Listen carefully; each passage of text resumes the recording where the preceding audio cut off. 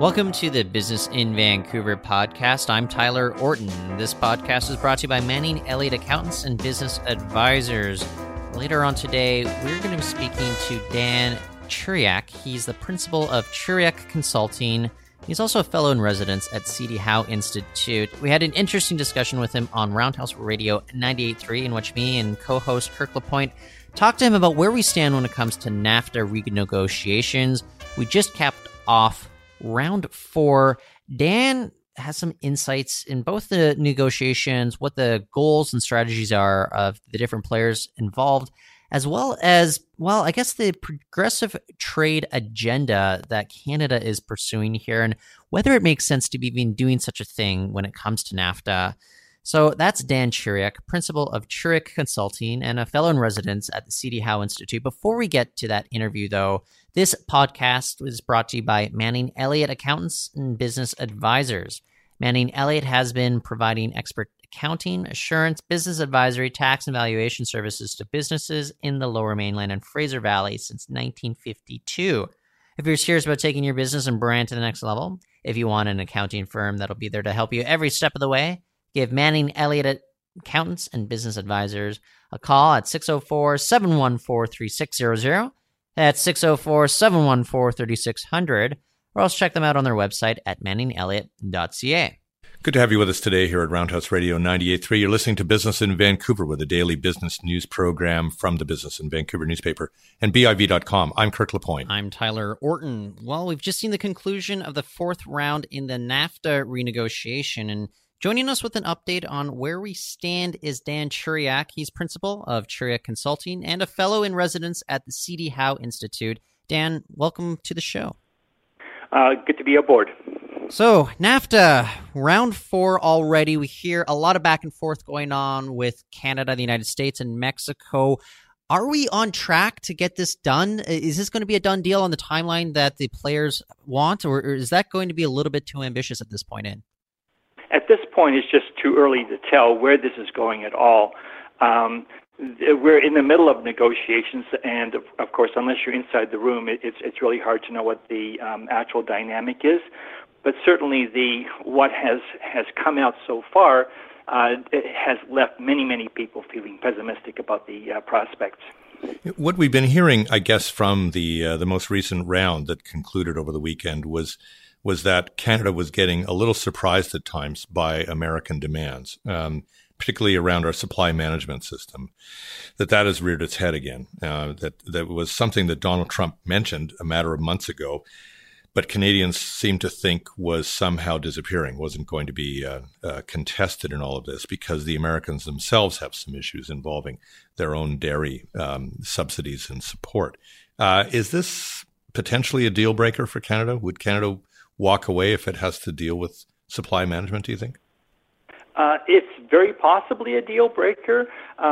Supply management would be very expensive for Canada to get out of right now because of the value of quota. It's a considerable amount, and there'll be a big fiscal issue for Canada in dealing with that. The Americans know that this has been sort of a no-go area for Canada for a long time. We gave up a certain amount in the Trans-Pacific Partnership negotiation, so there was a done deal in that context. Now, but what the Americans are asking for is way over the top compared to the TPP concessions. So the question would be, are we going to end up with where we were in TPP, or whether or not the Americans would insist on a substantially greater market access?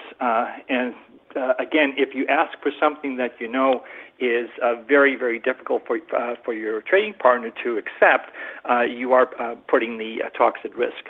Is this brinksmanship or is this real negotiation? Who can tell at the moment?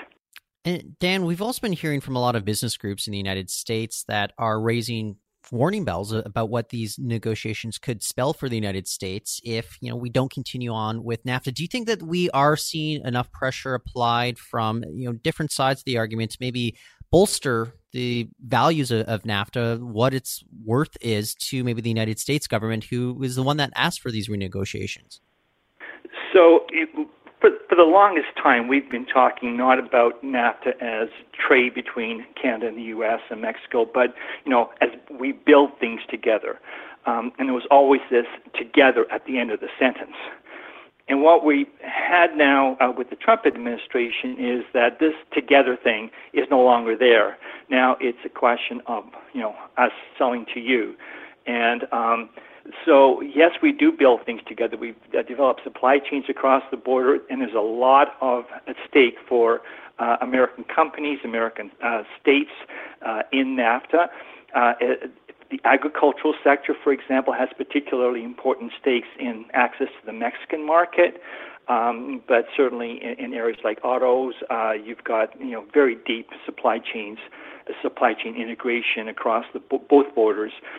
So Canada has, of course, pulled out sort of all stops. There's a full court press on in the United States to all stakeholders, both the business community, the states that depend heavily on trade with Canada, and of course in Congress.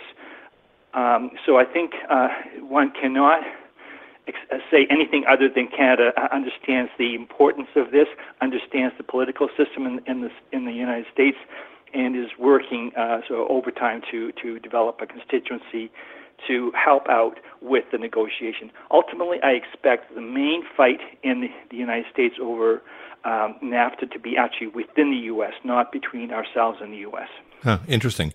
I mean, the data are quite persuasive here about our trading relationship. We've got more than 80% of our trade involved with the United States. There are 35 U.S. states whose principal trading partner is Canada. About 9 million jobs that we attest somehow in the United States to trade with Canada.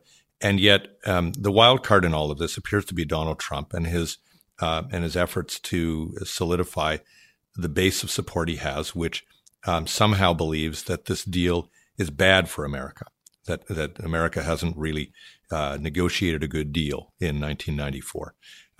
What do you think that dynamic poses here as a real impact on the potential dissolving of these trade talks?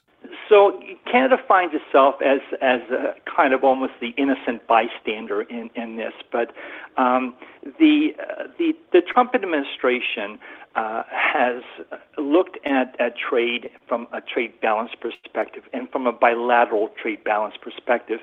Now, all economics says this is meaningless in a multilateral trading system.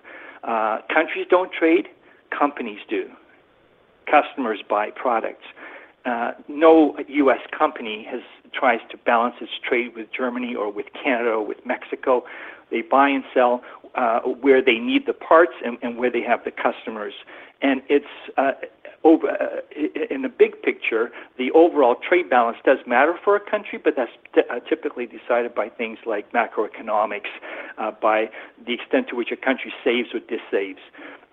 So the Trump administration is approaching this from a perspective that it doesn't make sense in economics, and this has been pointed out by pretty much every single trade economist on the planet. Now, Canada has a balanced trade relationship with the United States. The last 5 years were almost supernaturally balanced. One doesn't expect to see such balance. But the U.S. does have a big imbalance with the world as a whole. So as the Trump administration has approached NAFTA saying, well, there's a trade imbalance within NAFTA, that trade imbalance is with Mexico. So if you go after NAFTA, then we wind up in the crosshairs, not because there's any imbalance, and in fact by making excessive demands on Canada, say on dairy and on softwood lumber, with the trade case against Bombardier, you actually unbalance the relationship, which makes it very difficult for Canada. But meanwhile, if you turn to the U.S.-Mexico trade situation, that imbalance in the U.S. comes from corporate decisions, not from some protectionism in Mexico. And the U.S. cannot turn that bilateral trade relationship into balance or bring it into balance except through protection, because Mexico doesn't have anything left to give. They really gave a lot under the original NAFTA. So you have this conflict between economics and rhetoric, and the risk is that the rhetoric will ultimately prevail and drive the United States out of NAFTA into bilateral negotiations with Canada and Mexico separately. And then the question is, where would that end up? So we would wind up one-on-one with the United States and negotiating on the basis of a Canada-U.S. FTA. But now with things like which were very important for Canada back in 1989, such as the Chapter 19 mechanism to review anti-dumping and countervailing duty cases, off the table for the U.S. So if economics wins out and the stakeholders in the United States, including Congress, prevail, then we will have come out of this with a trade deal between Canada and the U.S., which is very like what we have today. But overall, there will be some change, and I expect that the logical sort of direction of this will be to have a thinner relationship. There will be more economic sovereignty on both sides, but nonetheless free trade. Our guest today is Dan Chiriak, principal of Chiriak Consulting and a fellow in residence at the C.D. Howe Institute. We're talking about NAFTA renegotiations. We just had round 4 wrap up. And Dan, you just put out a memo looking at Canada's decision to pursue a progressive trade agenda.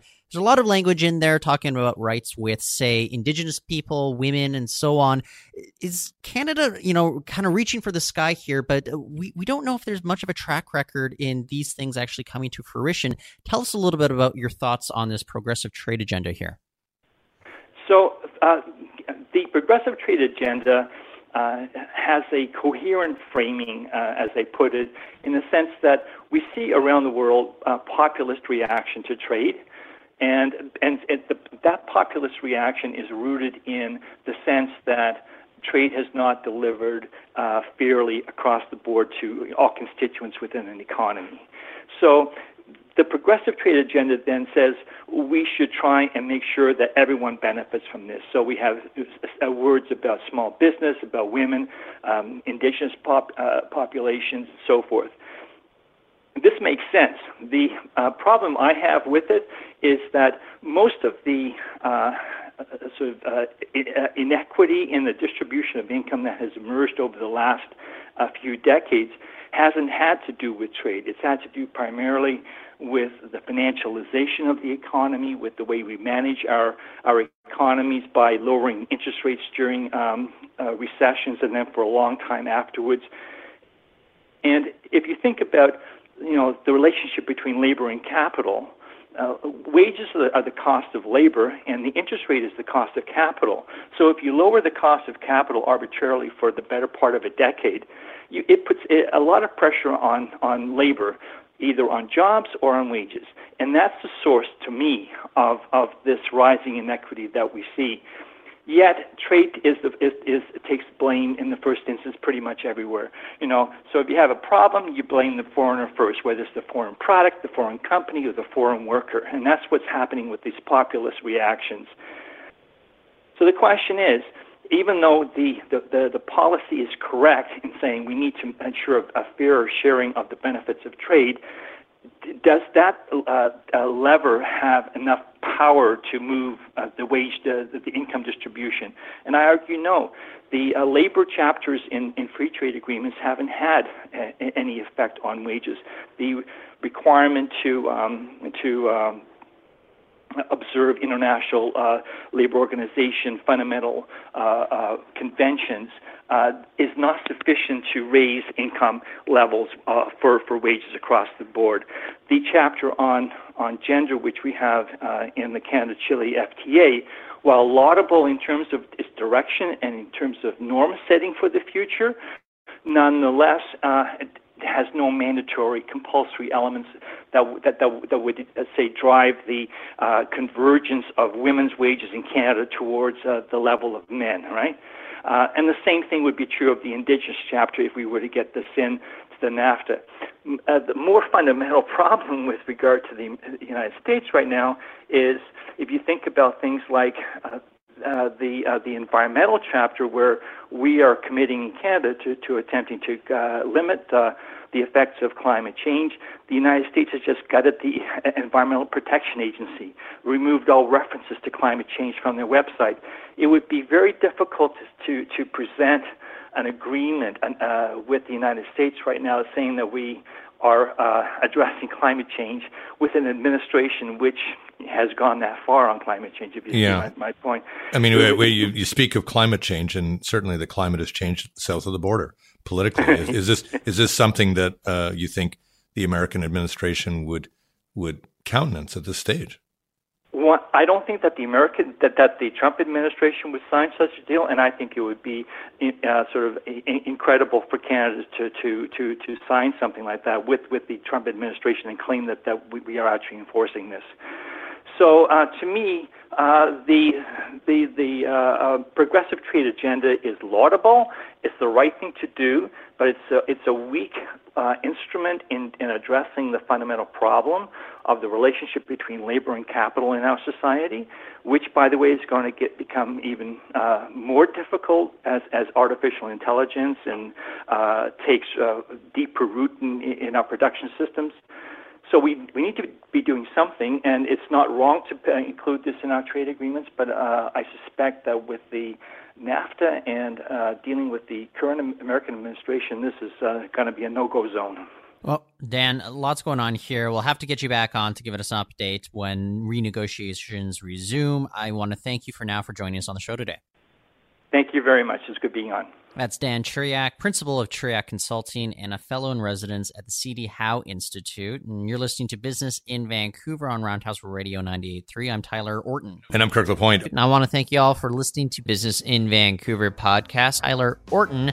You can find my stories at BIV.com, or else go to us on Twitter. We're at BIV News. You can also follow me on Twitter at Reporton. That's REPORTON.